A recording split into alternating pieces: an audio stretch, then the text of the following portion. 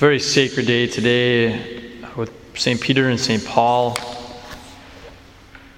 Two very crucial people in our history as martyrs, as Peter as our first pope, as St. Paul as really one of our first evangelists, especially with his writing.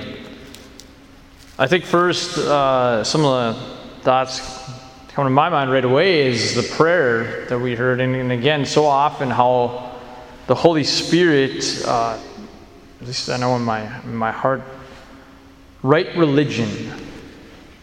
It's one of the first prayers we said today, right religion, and how crucial that is today for us. And thank God for our country, that our forefathers began that in the declaration of right religion and freedom religion. Then I think of all the different ways that Peter and Paul were so totally different. For instance, Peter was there the whole time, Jesus, as an evangelist, with learning the evangelization world.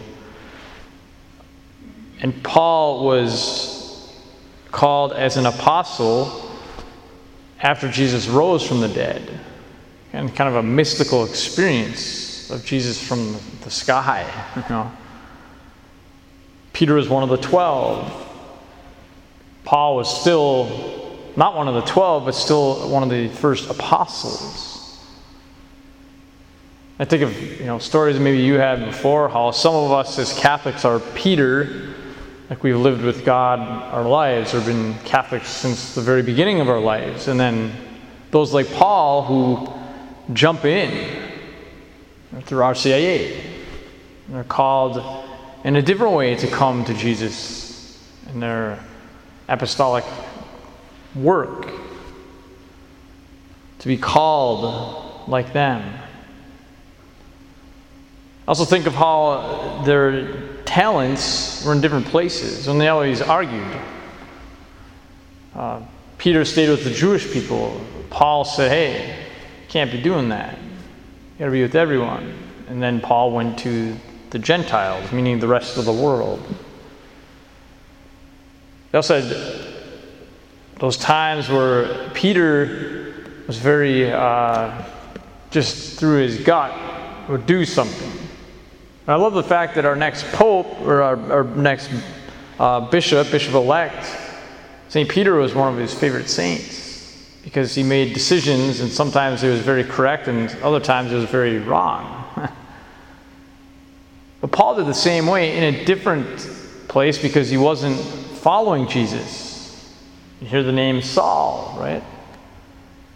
Who were persecuting the Christians. And that's when, God struck them down. You think about the times that they were in situations similarly, like in jail, in the Acts of the Apostles, or the Acts of the Apostles in the history of us in the beginning of our church. And obviously, Peter was called to be the rock. And Paul is the one really giving the message to us today. Obviously, both of them has had epistles in the Gospels, in the New Testament. And finally, I think it's so crucial how they learned not to be afraid. And very similarly, in the same time, not the same day, not the same year necessarily, but they both gave their life to die, to be martyred.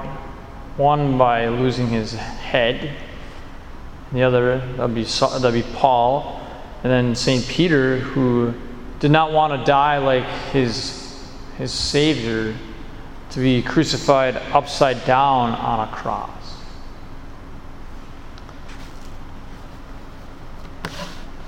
For each and every one of us, I hope and I pray for myself and for you, that no matter God has called us to leave this world, as everyone will eventually, to think of what Paul said today, that I, Paul, am already being poured out like a libation, and the time of my departure is at hand. I have competed well. I have finished the race. I have kept the faith. From now on, the crown of righteousness awaits me, which the Lord, the just judge, will award to me on that day, and not only to me, but to all who have longed for his appearance. Let's not be afraid, not fear, but to believe in God in each and every one of our days is how he's called us every day. To live out our right religion. And through this day, we pray through to God as they saw him as well.